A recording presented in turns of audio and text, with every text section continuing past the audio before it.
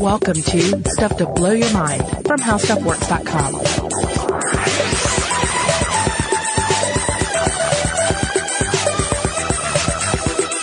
Hey, welcome to Stuff to Blow Your Mind. My name is Robert Lamb. And my name is Christian Sager. Hey, Robert, have you ever met a person who doesn't like music? I do not think I've ever met anyone who just across the board doesn't like music. I've certainly met plenty of people who seem to dislike music in certain scenarios. Yeah. Because I'm the type of person like types of music, you mean? Well, right? Types of music, but also music in certain situations. Like I've certainly known people who don't like music while driving. Okay. I'm of the mindset I want music on all the time. Just about. Yeah. Music of my own choosing, but music. I know a lot of our colleagues, have difficulty writing while there's music on. I don't have that problem, although I do like sort of cultivate playlists of stuff that helps me to write, you know, mostly instrumental stuff, but sometimes there's certain music that I can listen to that has vocals that I can listen to while writing. But yeah, so, you know, I know, like you, like I've known like various sort of iterations of people who can't listen to music during certain times. I've only met like one or two people in my life who just don't, they literally say, I don't like music. And that's so alien, so difficult for us to comprehend, because it's like hearing someone say, oh, I don't like food. I don't like drinking liquids. It almost seems inhuman in a way, and I think like when you hear that, at least in my experience, people will kind of think like, oh, that's the trait of a psychopath, right? But it's not. It's actually not.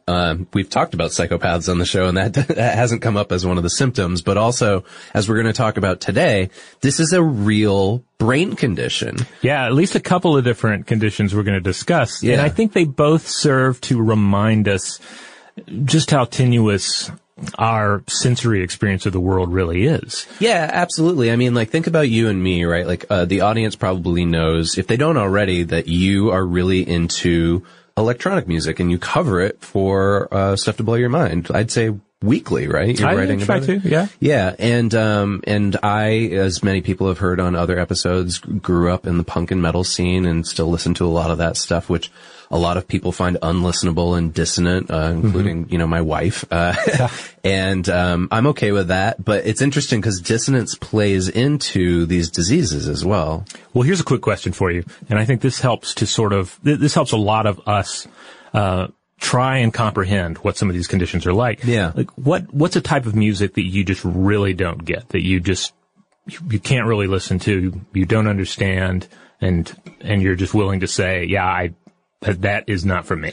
Usually like NPR style jazz. I don't want to just say jazz in general, because there's plenty of stuff that's being done in that area that's interesting and I like. But like that kind of like background elevator music jazz, you know what I mean? Like that drives me crazy. It's like fingers on a chalkboard. For me, I have to say jazz as well. And part of this could be, I mean, the view, I guess, is that jazz takes some getting used to. You have to immerse yourself in it. And I like some jazz, and I like jazzy elements in some of the music I listen to from time to time, but it's that jazzy jazz. It's that spacey jazz, that completely unhinged jazz that just kind of gives me the shakes sometimes. It's making me think of this joke on Parks and Rec. I don't know if you remember this, but their local NPR station, they had a show and they would say, jazz plus jazz equals jazz. So yeah, whenever I hear something like that, I'm like, nope. Turn the channel. I often think about it that it's maybe like a strong alcoholic property, you know, some sort of strong liqueur that you would never drink on its own, but you would use in a recipe, or you would certainly use in a mixed drink. So I often think, well, that is the strong, undiluted stuff. That is not for me. Yeah, but you can put a shot of it, or like, I don't drink clearly, so a shot's a lot, but you know, a little bit. It's like adding grenadine to your soda or something like that, to a drink, and giving a little flavor. Well, like punk is one of those things I think about this sometimes. Yeah. It's like pure punk. It's not my scene. It's not what I dig, but I've certainly loved groups that have elements of punk in their sound. Yeah. That either come out of punk or find some of their musical genre to combine it with. Like, the Pogues come to mind. You know? Sure. Like a little bit of Irish music, a little bit of punk music. is really, I would be hard pressed to want to listen to Irish or punk music on their own, but when these two come together, then I've always enjoyed it. Yeah, no, I can definitely see that. Even like having spent many a year in basements watching just like crusty punk bands just hammering out 4-chord songs, I can understand where you're coming from.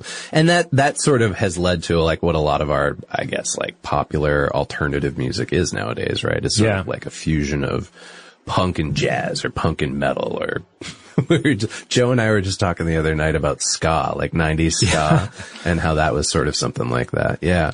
Well, okay. Enough about our musical interests, but so clearly we're human beings who love music. We've got opinions about music. We like to talk about it. We like to listen to it. We go to shows.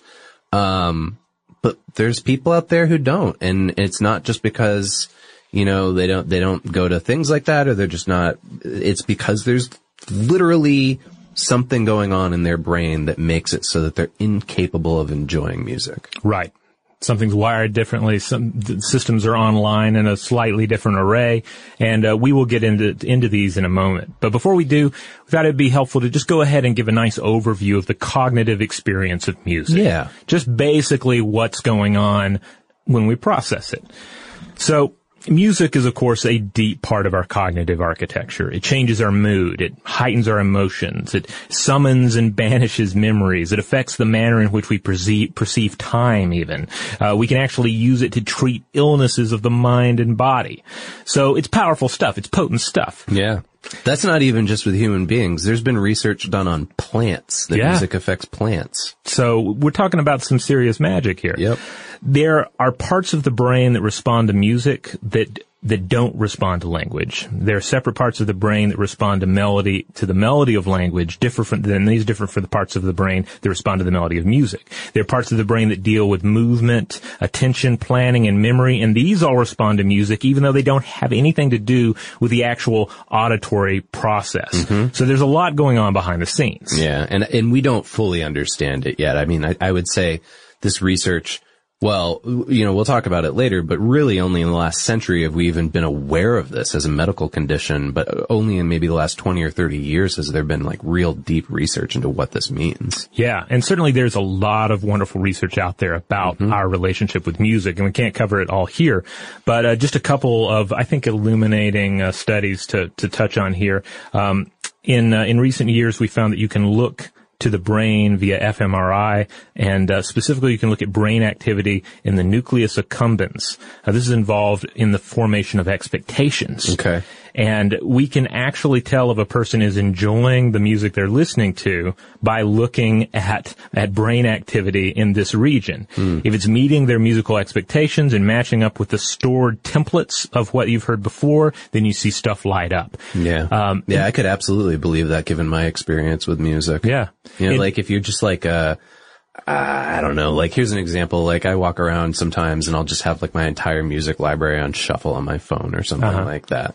Like one like really great song from my high school days will pop up, and it's like I can feel like whatever those lights are that are going on in my brain just activate, Yeah.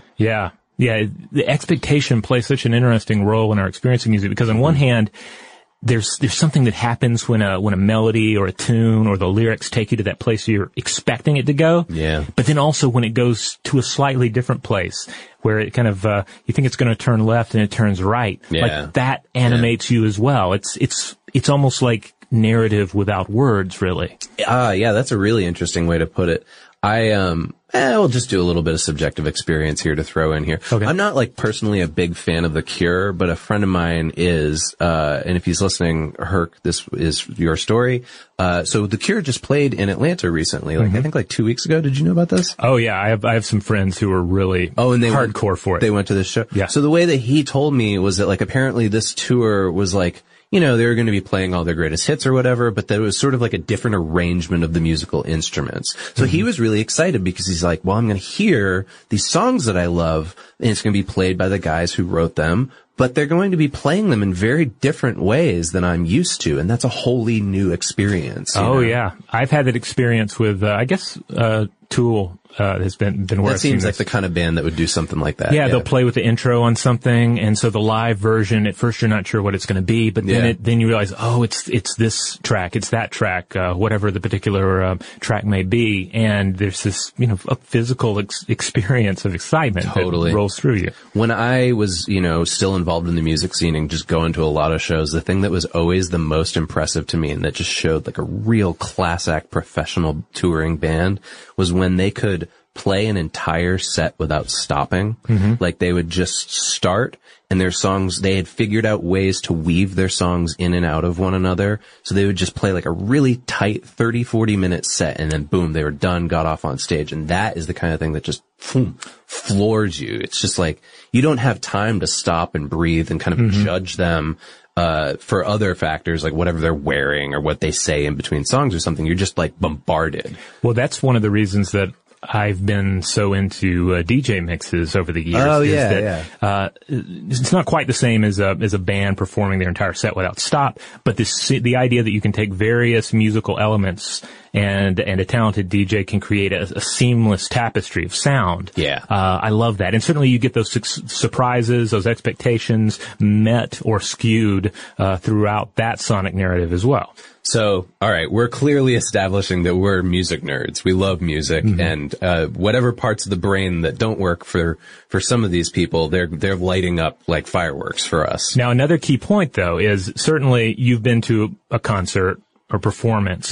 And you've been experiencing the music, and maybe you've seen somebody that like clearly their significant other drugged them here and they're not enjoying it, or they got a free ticket. When you said drugged them, I thought you meant, like literally gave them drugs so that they would just sit put. But that's possible depending on the because I've seen both. So you've seen people that are not into it, or they're experiencing it for the first time, or maybe you don't feel like they could possibly be enjoying the music on the same level as you are.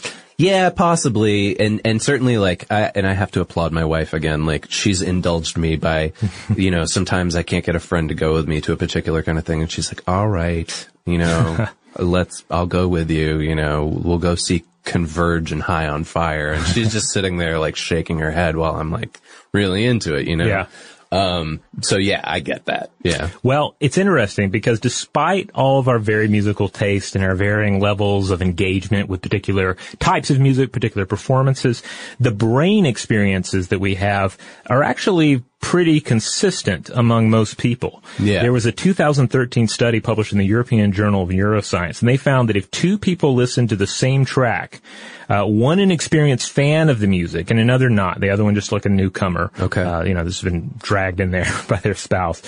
Right. You're still going to see the same synchronization in several key brain areas and similar brain activity. So as much as you might like to think you're experiencing your favorite band at an entirely different cognitive level than the dumb guy next to you with the glowies on his fingers, that doesn't seem to be quite the case. We're still engaging like the same networks. I wonder if this is similar to like research that's been done on depression and anxiety, in that like, the more you listen to the songs over and over again, right? Like it's like writing over the same pathway of the brain over and over and over again. So it makes it easier for that experience to happen. It's happening in the same way for everybody, but it's just kind of going through the brain. I don't know how to describe this other than with like road metaphors, right? Like it's like going down the same road, but it's just like going down faster for us or something. Well, that plays into expectation, right? Where the road is going to turn, where it's going to split, etc. Yeah. Interesting. I wonder if anybody's done research on that.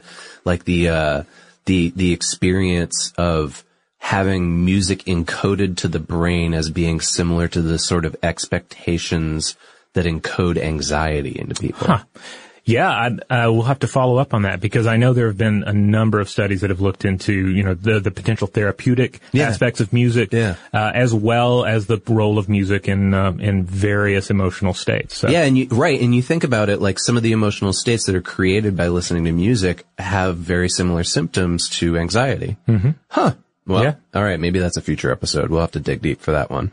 But let's take a quick break, and then when we come back, we're going to talk about the condition of amusia or tone deafness.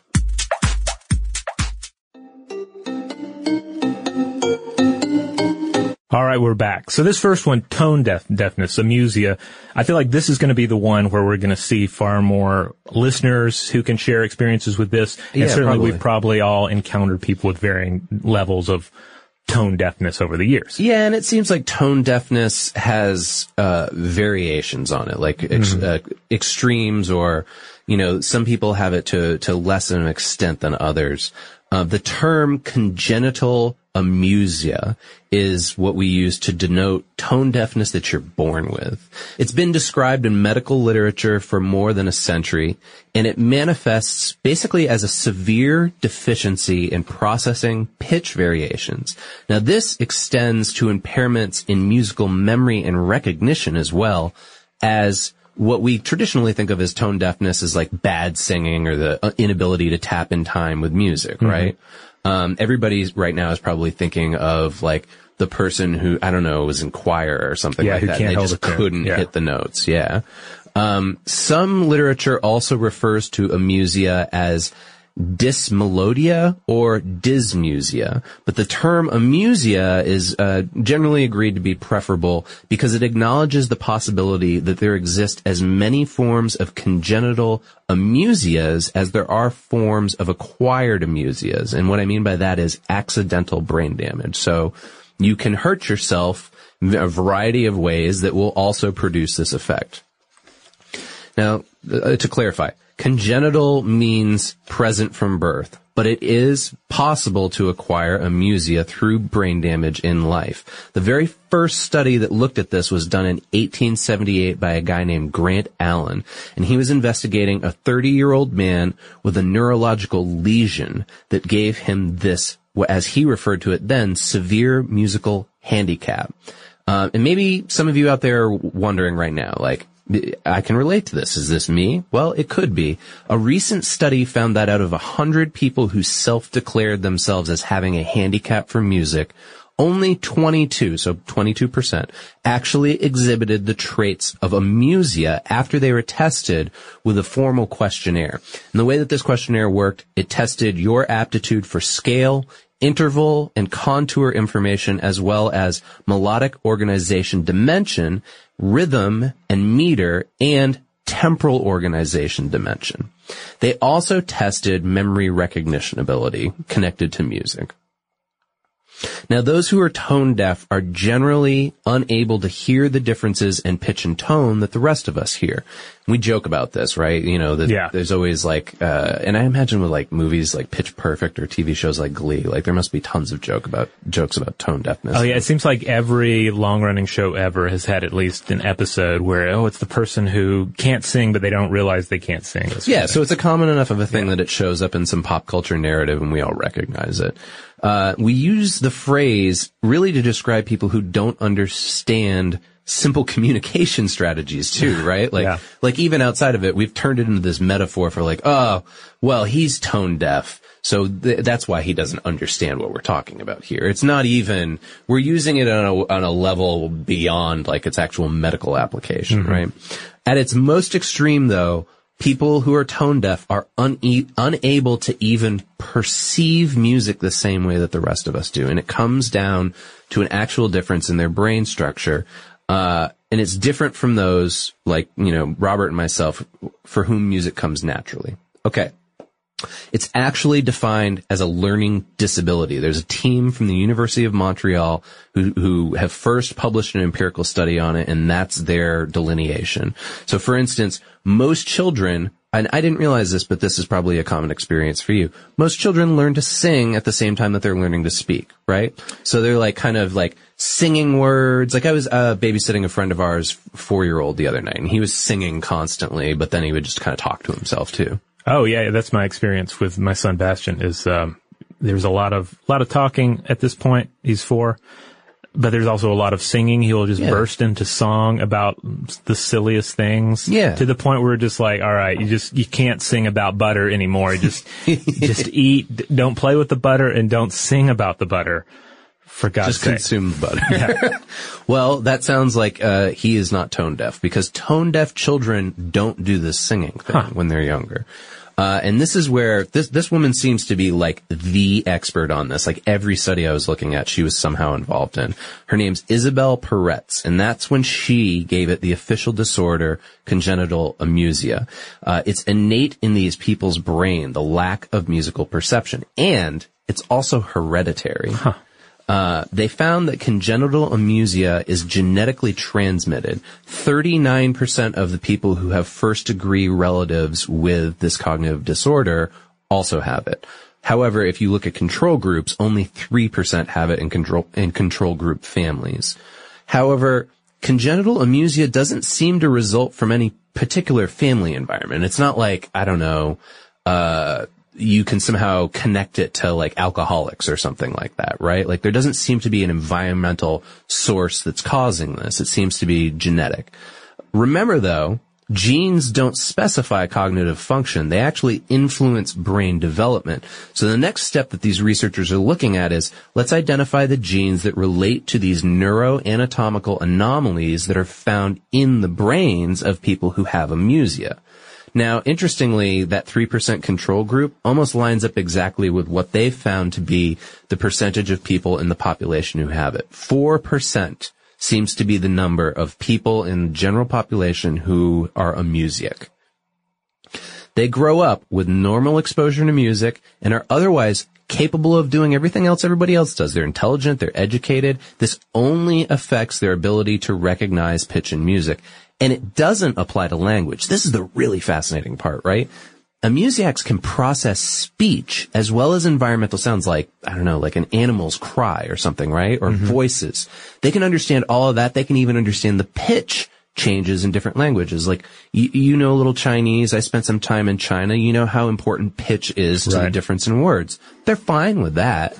But it's only with the music that they have this pitch problem. Well, it reminds me of some of the bits we discussed earlier about how our brains process music and the idea that your brain is processing it separately from the music itself based on all of these other factors. So I guess it stands to reason someone with even, fairly significant amusia here could still listen to, say, a track with some really engaging lyrics, of course. Yeah. And they're going to get some sort of lyrical experience out of it. They might, yeah. And maybe even something that is, I'm thinking of some of the least musical music that I like, some of the more noise-oriented stuff. Like maybe they could listen to that and appreciate that on some level that is not as tied to the music, but still somehow tied to a sonic experience of the thing. We are going to get back to that. Yeah. There's a way that dissonance in particular plays into both regular music listening experience and a amusiac listening experience. But there's actually some amusiacs that are recorded that are fluent in several languages. So it doesn't at all affect their other communicative abilities. And the way that they figured this out was they used these tests that were originally designed to assess the presence and specificity of musical disorders in patients with brain damage. The big one seems to be the difficulty in detecting pitch-related changes, right? Especially when that extends into dissonance, which amusical subjects have little sensitivity to. So that's interesting, right? So, people who love music, when you create music that has dissonance in it, when tones are playing over one another that don't match up the right way and it just sounds like kind of white noise, some people hate that, right? Like I dated a girl once who I remember putting on a record in a car and she just said, turn this off. It just sounds like insects. Yeah. And she wasn't wrong, but, she probably wasn't in a music because they have very little sensitivity to dissonance. Okay, so one with this condition could very well be an exclusive fan of, say, like Nurse with Wound or early Einstürzende Neubauten, like throw a xylophone down a hallway sort of music. That's what I'm kind of wondering is if like these experimental noise fans that are just super into it and that's all they listen to. I wonder if you could have amusia and not even know it because that's sort of your genre of choice. It doesn't appear, unfortunately, to be something that can be, quote unquote, fixed either. Peretz's team has tried teaching kids with amusia to like music, actually. They gave them MP3 players and they said, listen to this for 30 minutes a day. Not only did the kids fail to improve on their tests, but they how poorly they scored on the tests correlated to how much they reported listening to the music.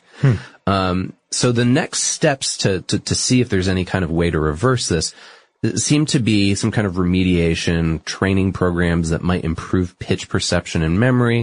At the very least, this will help us understand the neurological basis for this so that we can use it to diagnose other learning disorders too. So what's going on in the brain here, right? Like, let's zoom in, take a look at the brain and figure out what exactly the deal is. Well, there's a study by a team in France and they used MEG scanners to figure this out.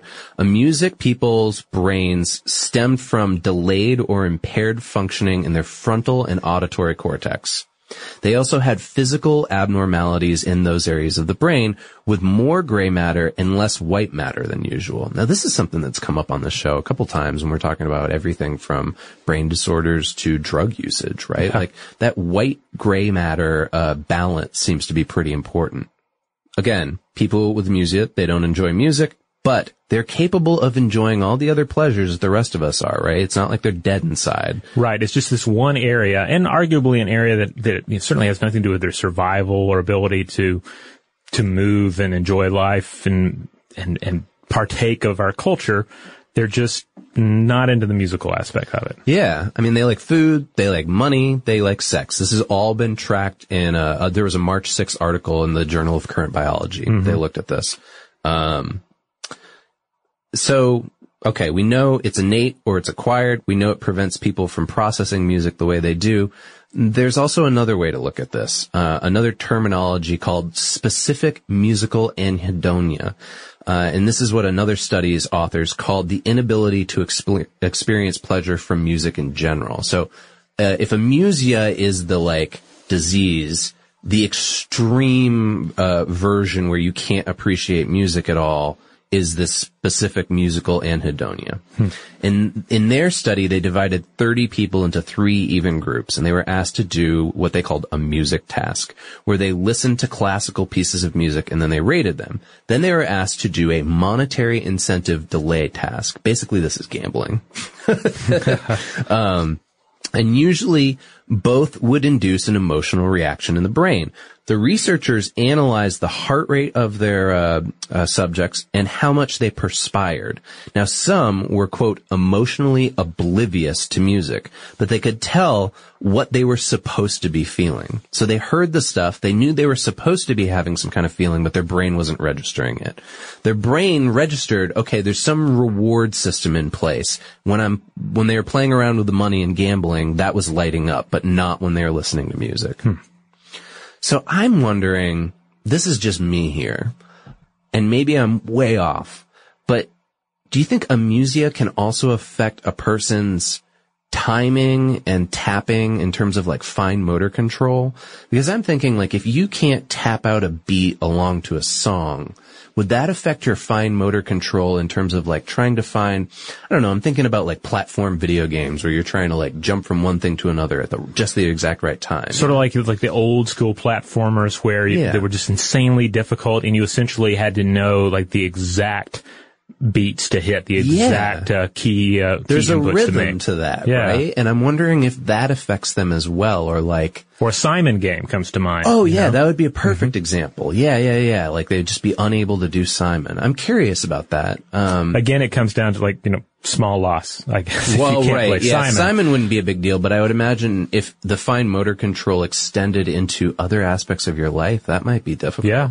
I mean, certainly there was a time when, like, the predominant video game was those insane platformers. Oh, yeah. And if you were not able to partake of those, I mean, you felt like you were missing out a little bit. Like, I was just always kind of horrible at them. Yeah. And I remember feeling a little left out. Like, I had never I don't think I beat any of those old Nintendo games. Yeah. And I did feel like, was there something wrong with me that I haven't beat Super Mario Brothers 2? I can sort of remember that, yeah, because especially like our generation, the way we played, like we all would just huddle around the TV and the console, right? For hours at a time. I remember playing like Mega Man for like 10 hours straight into the middle of the night with my buddies. And we would like switch off, right? But yeah, you would sort of get laughed at if you weren't as like, oh, you can't make that one little jump? Come on, Thank God they got easier. Okay, so Robert, tell us a little bit more about agnosia and how it's related to amusia. Well, agnosia in Greek means not knowing. And from a broad standpoint, agnosia refers to a number of different neural disorders that basically in which the subject experiences an inability to process different sensory information.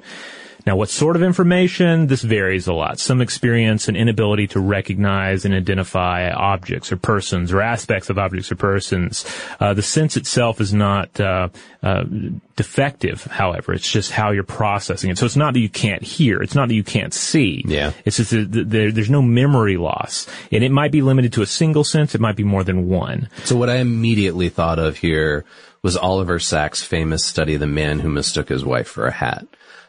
Which was about a guy who had a brain disorder and literally couldn't perceive the difference between his wife when he saw her and his hat. And Oliver Sacks was famous for doing all kinds of studies like this, but that seems like maybe a more extreme version of agnosia. Well, there are a number of different versions of it that have been either officially or unofficially identified. Okay. So just a few here. There's finger agnosia. This is an inability to recognize the fingers of the hand. Oof. There's a more famous one, and certainly Oliver Sacks studied this one a good bit, and this is prosopagnosia. This is face blindness. Yep.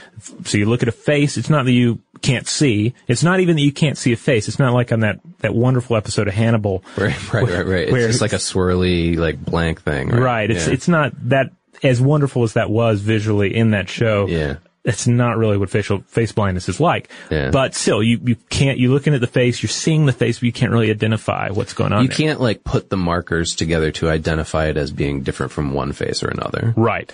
There's also phonagnosia, which is voice blindness. Mm-hmm. There's time agnosia, which is an inability to interpret the passaging of time. And then there's also semantic agnosia, and this is object blindness. And without being fresh on the details of the hat situation, that seems like that would be the related classification. Probably, yeah. And I have to say, and I have to bring this up and be geeky about it since I'm currently reading the latest book in R. Scott Baker's Prince of Nothing series. Yeah, you have told me about this numerous times, and so has a friend of the show, E.C. Steiner. Yeah, I look forward to chatting about this latest book with Steiner because it's the title's a great ordeal. But throughout the entire series, there's this tragic, undying elder race known as the non-men. Okay. So they're like humans, but they're very alien in many respects. They've been around forever. They've had all these traumatic experiences. And, there are a few differences, very notable differences between them and humans. Like, for instance, they're ghastly and pale, kind of ghoulish. Their teeth are all fused together. But the one that I've always found really fascinating was the revelation that they can't see paintings. Interesting. They deal almost exclusively with sculpture. Three-dimensional representations. That would definitely work for Steiner since he's working. For those of you who don't know who we're talking about, this is a friend of ours who's actually done work for the show before, especially for our video series.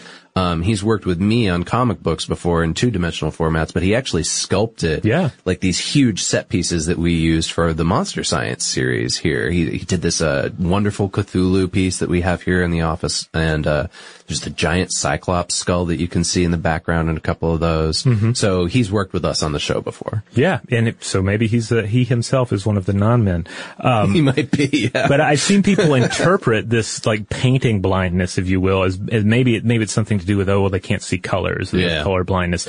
But I can't help but wonder if this is if this would be some sort of painting agnosia. Okay. And certainly R. Scott Baker works so many neuroscientific and philosophical ideas into his work. Yeah. I would not be surprised at all if that was a partial inspiration for it. Okay. Yeah, I like that. But all extrapolating it outward. Yeah. But all of these conditions, the real ones that we've discussed here, they're examples where, again, the stimuli is entering through your senses, but then something is messed up. The wiring is crossed. There's something in many cases physically damaged in the brain that is permitting the proper processing of that stimuli. Yeah. And where this enters the musical realm is auditory agnosia. And there are essentially two different versions here. There's classical auditory agnosia, which entails environmental sounds. So this would be like you hear a bird or a car, but you're unable to process exactly what that sound is. Yep. And then there is interpretive or receptive agnosia, and this entails music and gets more into this idea of musical agnosia. I guess, like, here's a good point for me to probably clarify too, because I have this. I don't know about you, but I have a good bit of tinnitus from all my years going to shows, and even though I wore earplugs, I still hear that whistling at night, and if everything's quiet, I just hear a high-pitched whine all the time. And this isn't that, though, right? Like, that's an actual, like, we actually have an episode of Brain Stuff about that.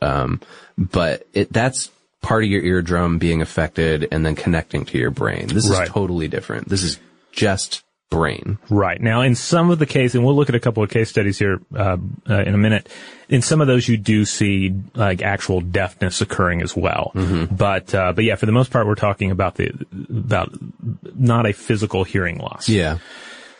So examples of this go back at least as far as 1905. I was looking at some articles about this, and they reference a physician only referred to as Bonvincini, and another one by the name of Lamy, L-A-M-Y. Okay. And both of those encountered individuals who had difficulty with music. So they could, in the first one, the 1905 case, the patient could still process musical information, but could no longer recognize well-known tunes. He could pick out a wrong note in a famous tune, but he couldn't name that tune.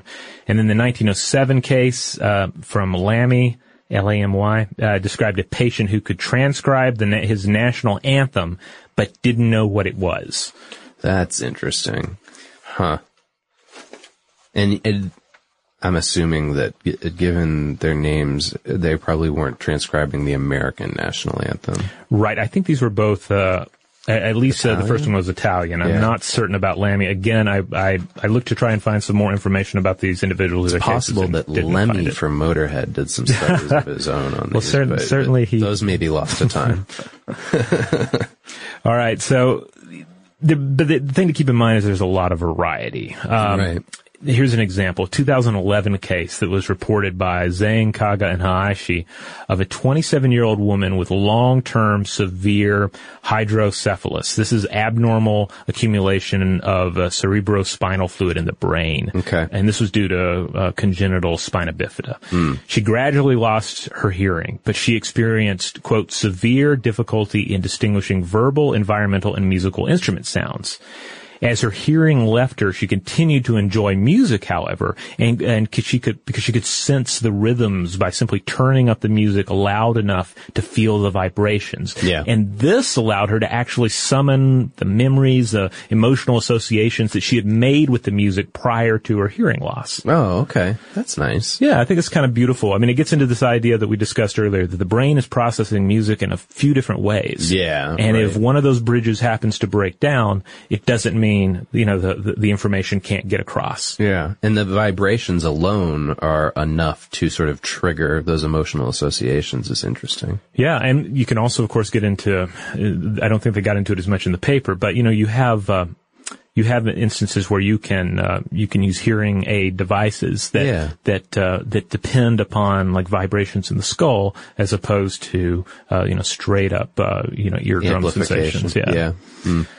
Now, compare all of this to an earlier case. This was presented in 1996 in the Journal of Cognitive Neuroscience. And this was, I think the case itself was first studied in the 70s, but it was a 40-year-old nurse referred to as CN, who, following a series of surgeries at age 35 to repair cerebral aneurysms in each of her temporal lobes, complained that she was no longer able to pick out the simplest overlearned tune. The tunes she should have known just by heart. Yeah. So she no longer recognized tunes from her own record collection unless they had audible lyrics. Okay. Which is interesting. She could only identify them if the lyrics kicked in. So this is making me think of people.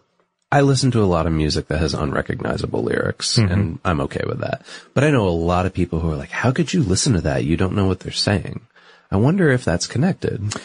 I don't know. Or maybe it's just an aesthetic preference, but I often think of, in cases like that, where you can't quite understand what the vocalist is saying. Yeah. It's like Tom York comes to mind. Certainly some of the music, of Tool even, or Meshuggah is another act that comes to mind, where if I'm not even understanding exactly what's saying, or I'm only picking up on certain words, like the voice itself is a musical instrument. Yeah, exactly. Yeah, I was just mentioning this the other day to a friend of mine about Radiohead, that's how I think of Tom York, is less as a lyricist and more as like a vocal musical contributor, sort of like how Mike Patton does stuff with his voice in some of his side projects, like Phantomos, where he's not even really saying things, but he's just like using his voice as an instrument. Yeah, or like certainly we can all listen to music in different languages. We can listen to, say, Mongolian throat singing. Yeah. And we get it. They can still enjoy it. Yeah. So the individual in question here, she had no problem understanding or communicating verbally. Okay. But music simply didn't register like it used to. Wow. Musical patterns found no purchase in her mind, and this made her a near perfect case of music agnosia. Mm-hmm. Wow, and it sounds like there's an overlap there with amusia. So I wonder if the neurobiologists that are really looking into this deeply, if there's just a terminology overlap here, or if there's some symptoms of agnosia and some symptoms of amusia that separate them out as being totally different. I think that there is definite overlap here, because I have seen in some of the papers we were looking at, they even even used them interchangeably, or said this is also known as amusia. Though there are plenty of cases, especially in the stuff we covered earlier, where amusia is not describing agnosia, right, and vice versa. So it sounds like that we need to do a lot more research on this and sort of better identify these categories. Yeah, I believe the experts in these areas are still trying to get firm ideas of what's going on, because certainly agnosia is a rarity compared to the more simpler versions of amusica. Right. Yeah, you can have amusia and okay, so maybe this is the difference. Amusia is the 4% of the population who are just tone deaf. Right. Whereas agnosia, or the term that I was using earlier, let me scroll back into the notes to find it. Specific musical anhedonia. Mm-hmm. Those sound like the extreme version of it, where you just don't process music at all. Right. And I think that's where we see the overlap. Yeah. In those conditions where we're talking, especially when we're talking about brain injuries, physical trauma to the brain, physical changes to the brain that result in these symptoms. Now, in the treatment of agnosia, the analogy I made earlier about the two bridges, that's ultimately where we see the main treatment or coping mechanisms. Yeah. And that is that if one bridge is out, there are other bridges. There are other ways that we consume music, that we take music in. And so we see in various cases where basically information is just presented in other modalities that connect to the patient. So it's just a different way of connecting with the music. It's interesting that you use the term bridges, because from what I can tell, the causes that lead to, and these are the physical causes that lead to agnosia, usually are around the occipitotemporal border in the brain of the ventral stream, right? Connecting parts of the brain together, the bridges between that gets damaged. And this could be lesions on the parietal or temporal lobes. It can be produced from a head injury or a stroke or infection or carbon monoxide poisoning. It's all kinds of things, right? But these lead to all the kinds of agnosia, not just the auditory ones we're talking about, also visual and tactile. That, we're focusing on auditory today, but that bridge, if that's severed, that's where that sense kind of goes haywire. Yeah. All right. So this is what I'm wondering, and this is what I'd like to see more research of, leading us out for the future. What effects do amusia or agnosia have on other behaviors? Like, We've seen, okay, yes, these people understand language still, right? And they're capable of being functional in society and working and being intelligent and educated. But what kind of personalities develop from a person who just doesn't have music in their life? It's a good question. I'd love to hear from any listeners on this. Certainly the data we were looking at and the papers we were reading, they seem, if anything, it seems like most of the time the researchers are surprised at how well the individual does, so I don't see a lot. It's maybe in the more severe cases where it's affecting, greater sound agnosia in general, or other types of stimulus coming into the brain. But for the most part, it doesn't seem to handicap them significantly. I mean, they're still able, in many cases, to enjoy music. The one area that is specifically affected. Yeah, I'm also wondering too, and please listeners chime in on this one as well, with the rise and popularity of podcasts, I wonder if that is an outlet for amusiacs. Like, I don't like music, but these podcasts are great, so I'll just load up a bunch of these and listen to these all the time. I've certainly met people like that. The people who don't want to drive with music on, and inevitably they want to listen to something, right? And they'll go for a podcast, they'll go for a radio show, or like a book an on audio tape. book. Yeah. Interesting. Okay. Huh. Well, I like to balance back and forth between the two. Sometimes I'm in the mood for music, sometimes I'm in the mood for a podcast or a book. But it's an interesting difference in experiences. Well, it seems like there's a lot of information that we can learn from you, the listeners out here, about this. I mean, we're scratching the surface of this pretty much brand new discipline of research. So let us know what you think about it. I want to hear your experiences. Maybe you've met people who don't like music at all. Maybe you're one of those people. Maybe that's why you listen to the show. So let us know. You can contact us in all the usual ways. We are on social media all over the place: Facebook, Twitter, Tumblr, and Instagram. And then there's also our landing page, stufftoblowyourmind.com. That's where you're going to find all the podcasts, all the videos we've made, and all of the articles, none of which are musical based. If you have Amusia, you can consume them and be just fine. That's right. And hey, if you want to get in touch with us directly, as always, email us at blowthemind@howstuffworks.com.